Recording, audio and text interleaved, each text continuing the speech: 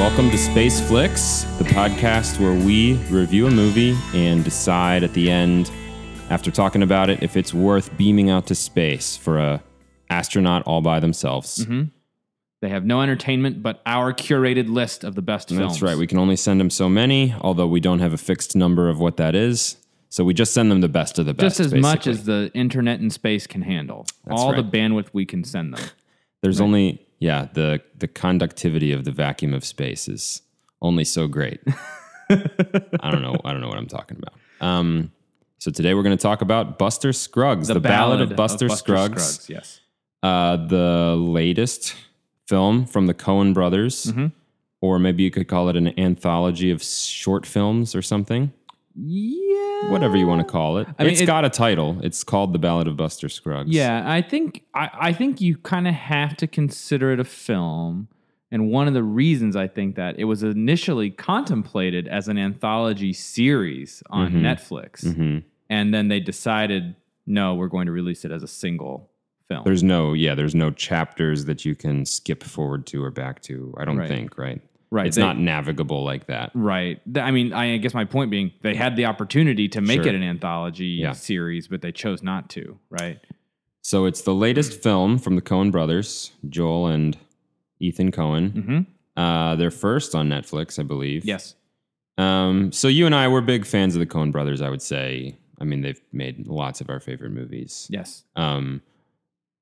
So I was going to say, what were your expectations going in? But even before expectations, you want to say what the movie's about? Do you want to give a synopsis of it? Sure. I mean, just at a very high level, it's a variety of tales in the Old West, generally speaking, sort of the frontier of the United States of America. And it's a variety of stories with each with their own independent characters, their own independent settings that all have to do, I mean, we'll get to this in the themes section, but are all various tales of, adventure and daring do and, risk and, sort of frontier justice. Right. But they're all kind of in that era, that frontier era. Yep. I think I didn't even see a trailer for this movie, but I feel like if you did, that would be the thing that held them all together for you, most likely, right? It's a bunch of stories in this time period. Yep. Okay, so what were your expectations going in? I mean, it's a Coen Brothers movie. So sure. What that means then is I always expect really well-crafted scripts. Mm-hmm. I always expect really artfully made films. The general tone that I got from the trailer seemed fairly comic to me. It wasn't sort of in the same vein as like No Country for Old Men. Sure. It seemed more Oh Brother, Where Art Thou-esque. Closer to Oh Brother, Where Art Thou with like a dash of True Grit in there. Right. True Grit was kind of between, I feel, right? It was pretty serious, True Grit, but it had like most of their movies, it had a veneer of comedy to it. Totally. As well. Yeah. Country kind of doesn't, right? That's actually more the exception to the rule. It actually is a weirdly funny movie in parts, it is. but those don't even stick out to me. Like I'm sure it was, but that's not what I've retained. Right. Yeah. It's mostly a nail biter. Right. Probably because it has one of their most serious and dark villains, I feel. Of any movie. Which could in turn be because it wasn't based on their own. It's based on a novel, right? Yeah. It's based on a Cormac McCarthy novel. Yeah, that's right. Well, anyway, back to Ballad of Buster Scruggs. Yes. Okay, so you're expecting it to skew a little more comic. Yeah. Anything else? Were you expecting it to be? Did you have an expectation that it would be like top tier Coen or bottom tier Coen, or no expectation in that regard? No, I did not. It just didn't have the qualities that I sort of expect from a top tier Coen movie, which is generally there is a sort of like seriousness that to me accompanies like what I guess are commonly considered to be like the great Coen Brothers movies, and then a lot of their lighter fare, while probably potentially equally great, just by virtue of being light, I think is a little more easily bucketed as sort of like lesser work. Sure. Well, but in your book, though, what is like a top tier and a bottom tier Coen Brothers movie? I mean, in the top tier includes films like Barton Fink, No Country for Old Men, and Fargo. And at the bottom tier includes films such as The Lady Killers, yes. and Intolerable Cruelty. I always forget about those feel like really bottom tier to me. Yeah. Almost like flukes. Like Sure. they would never make another movie like Intolerable Cruelty. I don't know that. I don't know why I think that, but it seems like when I said what first came to mind for me was like Hail Caesar, but I think that's better than both of those movies. Hail Caesar is definitely a better movie than either. But in my mind, it's like there's like these quality bands, and Hail Caesar is like right around the bottom of what they. And they're pretty consistent, and it's not a huge range. Yeah. But like, or actually, it is a pretty huge range, but even the bottom of it's still pretty high. Yeah. And Hail Caesar is right towards the bottom of it for me. And Intolerable Cruelty is like weirdly an outlier even below the bottom, where I'm like, I feel like that's I don't even count that almost for some reason. Right. What about like Big Lebowski? Is that top tier for you or more mid tier? Very, very close to the top, if not the top. Yeah. Well, that's the first one that came to mind for me when you said it's like the more serious ones that are in the top. Because I feel like Big Lebowski, that's definitely in the top, top stratum for me. And also I'd say Fargo as well, which has quite a lot of comedy. Yes. I would say Fargo's mostly comedic. That's really interesting because I don't think of it that way. No. But I feel like I would probably have the same reaction that you would have to No Country, right? Where I'm like, I don't remember Fargo being as funny as you're describing, but as I'm like recalling back on it, there's tons of. Maybe I just thought the accent was funny. Right. Well, just like even when like the father gets shot in a parking lot and he's like, oh, geez. Yeah. Right? Like, Yeah. just things like that are maybe not darkly funny as parts. funny the first time, but they are actually deeply funny, right? Like, and I think No Country has some stuff like that, right? Like the first time Anton Chigurh breaks into the bank's office and like shoots Stephen Root in the face, it's terrifying, right? But upon like second or third viewing, there's something weirdly like there's some sort of frontier justice that's being doled out there, Right. And and it's like it's a little bit. There's something weirdly comic about it. Maybe I'm revealing more about myself than I am about the movie there. But so at any rate, yeah, I suspect that I think all their movies, even a movie like A Serious Man, right, is very funny. Is very funny. Yeah. Even though it's simultaneously terrifying. Yeah, Serious Man. That's probably my favorite one, actually. That's a top tier Coen for sure. Yeah. So at any rate, I was expecting a movie kind of just in the meaty middle. Yeah. Right. Okay. I mean, that seems like a good place to set your expectations. Yeah. I didn't even see a trailer, like I said. So I think for some reason, you kind of know this because we talked about it. I think my expectations were weirdly kind of low for this. Yeah. I don't know. Maybe it's something to do with like it's their first movie on Netflix, so maybe it's kind of their B material. And also, I had never seen. I think they have done some short films before, like some short pieces of larger films before. Yeah, at least one or twice. They have done contributions to various anthology films. Yeah.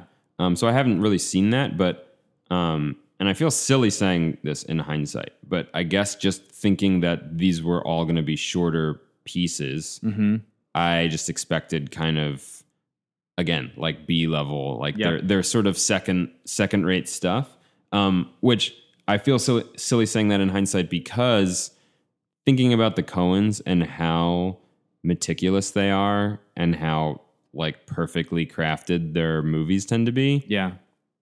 Now that I think a bit about it, it's like the short ones should be these perfect little pearls, right? That they've made exactly right, and and have no fat on them, and so I don't know why I thought that. I guess I didn't think about it really, and that's just kind of what my subconscious expectation was going in. But so those were our expectations.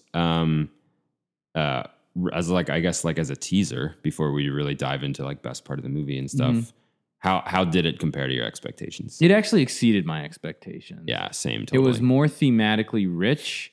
It was better constructed. Like by the time, there's 6 sort of chapters, as it were, in this six little films.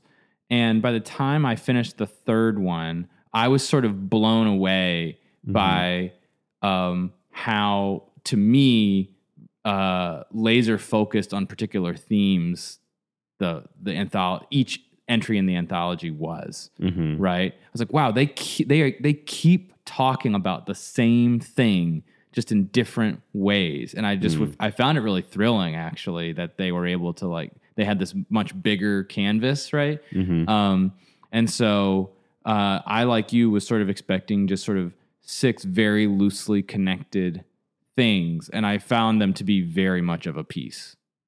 All right, nice. Well, that's a good segue into what the themes are of the film.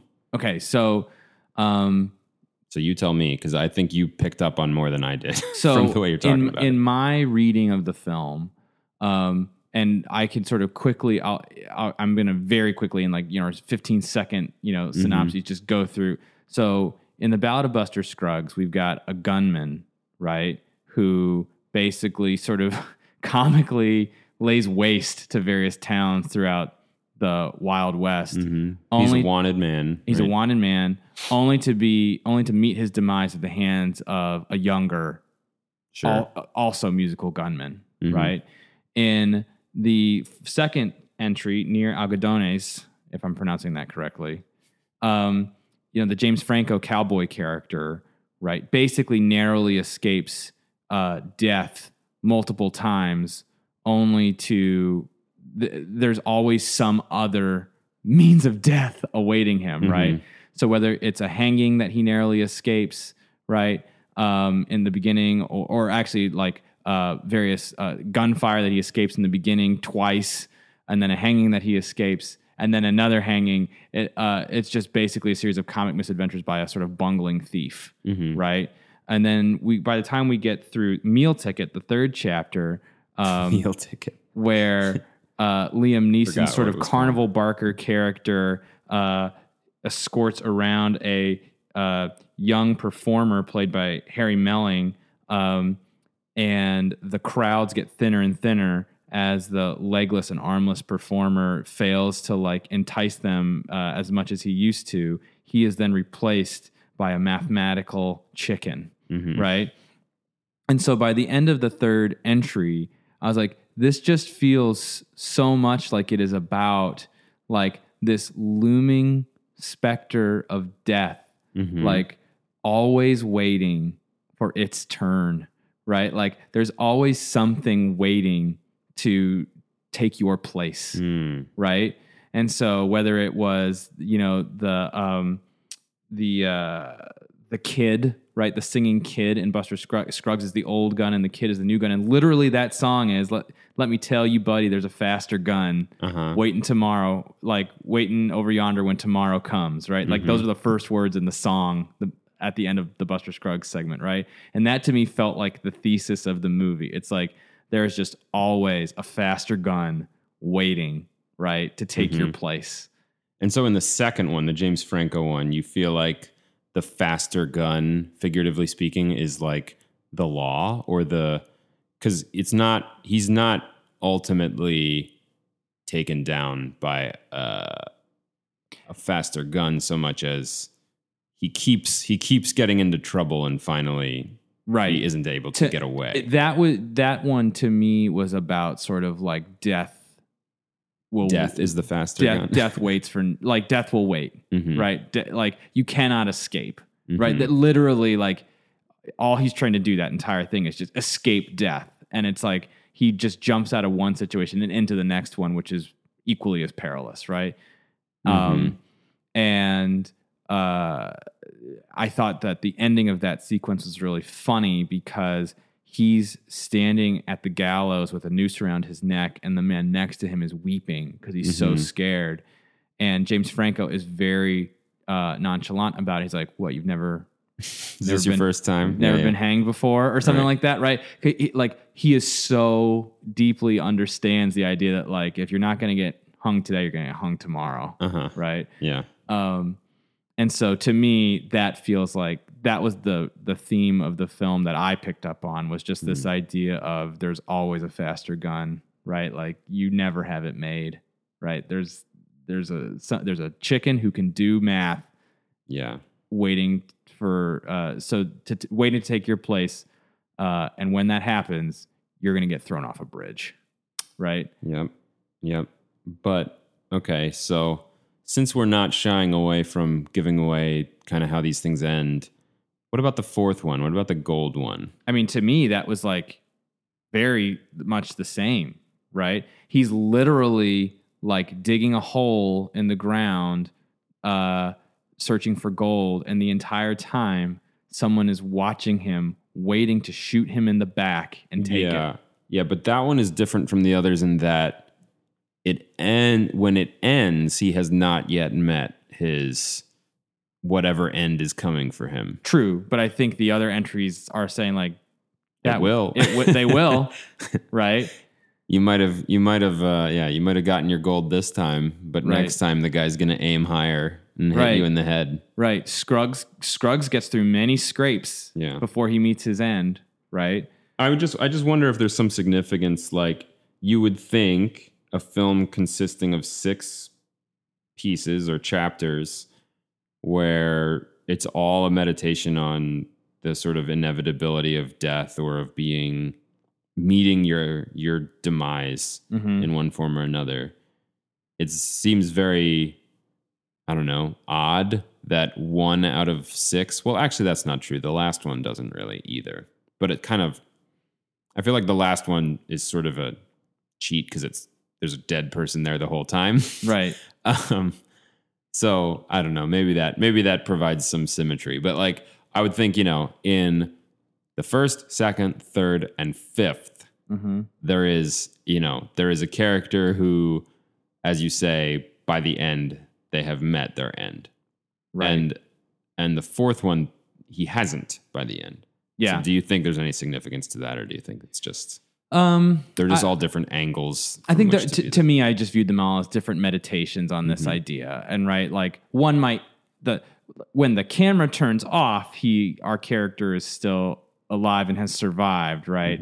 But I feel like all the other entries in this anthology are like, but we all know how this ends, right? How it like in the end, right? Because that's obviously not wrong, right? Like, all people meet their end, right? That's sort of like an obvious inevitability. Right? Yeah. But it's let's see, the ones where a character actually does die, they're all, it's not just like death is inevitable, because obviously literally every person dies. Right. But there's a pattern of, it's not just death, it's something ending kind of tragically, right? Well, to me, it wasn't so much about the tragedy or the comedy of it as it is like there's something that's specific for you, right? Like your fate. It's like, figuratively speaking, there is a bullet with your name on it, right? Yeah. Like, so, but that's the thing is, I feel like the way the gold one ends. You say, as an audience, we're all watching and we think, but we know it's coming for him. Right. But I don't feel like that's the tone of the way that one ends. I feel like it ends where it's like, we're kind of happy because he got his gold. Yeah. And he seemed like a hard-working man, like we're kind of on his side just because he's the protagonist. Right. And, a guy tries to take it from him, but he emerges victorious from that conflict. And then he kind of, goes back into the woods and he's got his gold. And like, I don't know. I would think that from what you're saying, there should have been some kind of, ominous music playing at the end or something to indicate like there's a bullet with this guy's name on it, you know? But I feel like for all we know, he goes on and lives his life and he dies in his sleep. Sure. Yeah. Which would be different from there's a bullet with your name on it. Maybe. And I would be lying if I said like, my thesis is ironclad and incontrovertible, right? Well, to be clear, it's I guess what I'm saying is not that I think you're wrong, or that it's more like I wonder what little piece of the puzzle we might be missing, because the Coen brothers are very intentional, and even though they will never explain what they're trying to say, I think we both believe they're always trying to say something. Right. Well, it's funny because I feel like, for example, in the James Franco entry, right? Like, just like I mentioned, like he escapes death multiple times, right? It's not so much about the fact that you die, right? It's more about the fact that there's like this persistent, unrelenting force like coming for you. Yeah. Right.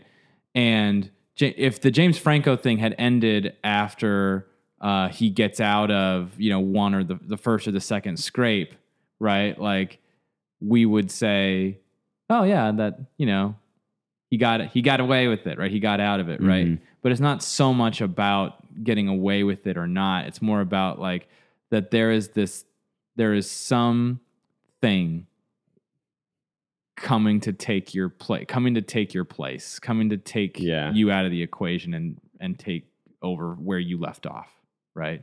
Did you see It Follows? No. The premise of it, that there's this creature just walking slowly towards you.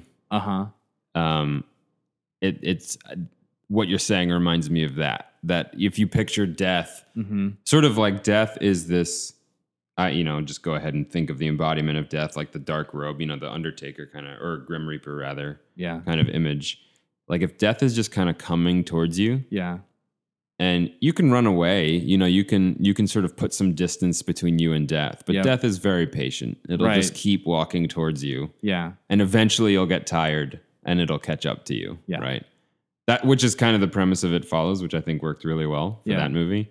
But yeah, I guess I could see that, because to sort of treat the second and fourth chapters as companions, it's like the second one, you see him, like you said, sort of outrun death a few times, but ultimately it catches up. And the fourth one, it's like we see him outrun death one time, but we've seen enough to know, the basic message is like, it comes for you pretty often, and sometimes you escape. Right. But, sometimes you don't. Sometimes you don't. That's right. And so the fourth one, we just happened to see one point in his life where he escaped, and we don't know what happens after that.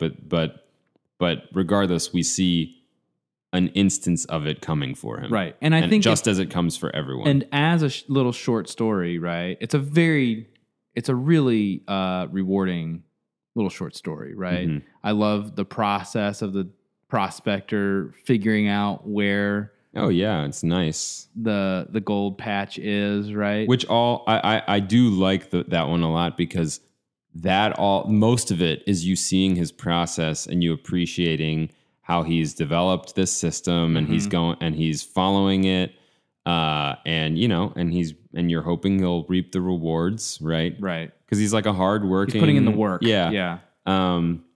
And so the scene where you think at first that it's all going to come to a tragic end for him hits really hard because of just how unfair it feels. Yes. Right.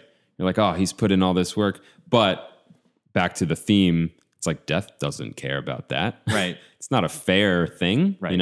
Right. Your end is completely separate from how much work you've put into your life and all of those things. So, yeah, I like it. It's very Coen, too. Yeah. Very Coen Brothers kind of message, which I feel like there's definitely an element of that in like all of their films of things seeming very unfair, and the movie meaning like a lot of their films often has a very sort of cold, like dispassionate position on it, or perspective on it, of just like, yeah, it happens, right. And this is what happens. Yeah, I mean, a movie like A Serious Man, like the conclusion of A Serious Man is very much like seems to speak to a similar idea, right? A Serious Man is actually the only one of their films that I think is much more about that and almost like aggressively unfair. You know, where the character's life is very unfair, whereas I feel like the way I describe most of their movies is, like I said, more dispassionate, like neither fair nor unfair, right? Or not concerned with fairness, right? Whereas A Serious Man is concerned with fairness, right? It's like, and it's absence, deliberately unfair to him, you know, where he's, one of his recurring lines in that film is like, I haven't done anything, right? I haven't done anything, right? Which is just such a great line. Anyway, okay. We've talked about the themes of Buster Scruggs, the Ballad of Buster Scruggs, I should say the full title. I think box office is irrelevant to talk about because it's a Netflix film. Not applicable. Why don't we, what do we go on to next? Like Rich Man, Poor Man? Best part of the movie, Rich Man, Poor Man. Also, how much time do we even have? Very little. Okay. Yeah. Why don't we just do best part of the movie then? All right. I think. Do you have one? I think as a story, I think The Gal Who Got Rattled is the best story in the movie, right? It's the most complete. It is the most tragic because the characters are the most real. I feel like a lot of the other chapters feel very sort of like fables, right? But The Gal Who Got Rattled, that feels like real characters. Those feel like real people and real struggles. And and especially in the final act of that, it feels especially tragic because, you know, this woman who basically is about to make a life for herself. Yeah. Right. Speaking of not being fair, gets rattled. Right. Like at the 11th hour and, you know, makes basically a bad choice that is, but a very understandable choice. Absolutely. Yeah. That was my favorite too. We talked about it. I think that was my favorite, although part of me feels like almost like it shouldn't be my favorite because, like you said, it seems the least symbolic, the least like a fable, the least like the characters are symbols for bigger ideas. It feels like it's consistent with the themes of the other stories, but this one, like you said, unlike the others, they feel like real people. There's this sort of awkward, but sort of sweet and touching budding relationship between her and this guy. And you're like, oh, I'm kind of happy for them both. Yeah. And then, and it's also just fascinating to me how it ends with, this character who's like not been a major part of the story the whole time. Mr. Arthur. Yeah. Yeah. Finally, walking back, and it's like, and I think it's only on the page that you see, it says like, he didn't know what he would say to Billy Knapp. Yeah. Yeah. He had no idea what he would say or something like that. And it's like, oh yeah, this guy's heart's going to be broken. But but I just think that's an interesting choice because he wasn't really the protagonist. She was. No, but I think that's one of the great things about that particular story though, is how its perspective shifts very subtly, right? Yeah. From hers to Billy Knapp's to Mr. Arthur's, right? Yeah. And that I think is that actually is one of the reasons that the screenplay for Buster Scruggs, the entirety of Buster Scruggs, got nominated for Best Adapted Screenplay. Oh, because that is not a Coen original. Oh, that I didn't particular realize that. story. That one was written by somebody else as a story, and they adapted it for the film. Just that one? I believe that one and one of the other ones was considered an adaptation. I'd have to double check, but I know that that's one of them. Huh, yeah, interesting. That which would also explain why it's different than the other ones, right? You can kind of tell when the Coens don't write something. I guess, yeah, kind of. I mean, that No Country for Old Men. What else did they write? I don't think they wrote Intolerable Cruelty. Oh, interesting. I believe you. Right. What do you think? Should we go? We should go. Yeah, we should go. Okay, so we can pick this up. Sure, let's later if you want. Well, if we don't, obviously we're going to beam it up. Yeah, this movie's really good. Okay, we may record like a final 5 to 10 minutes, but if not, Thumbs up. Thumbs up. Beam into space. Enjoy it, astronaut. There it goes. The end. Bye.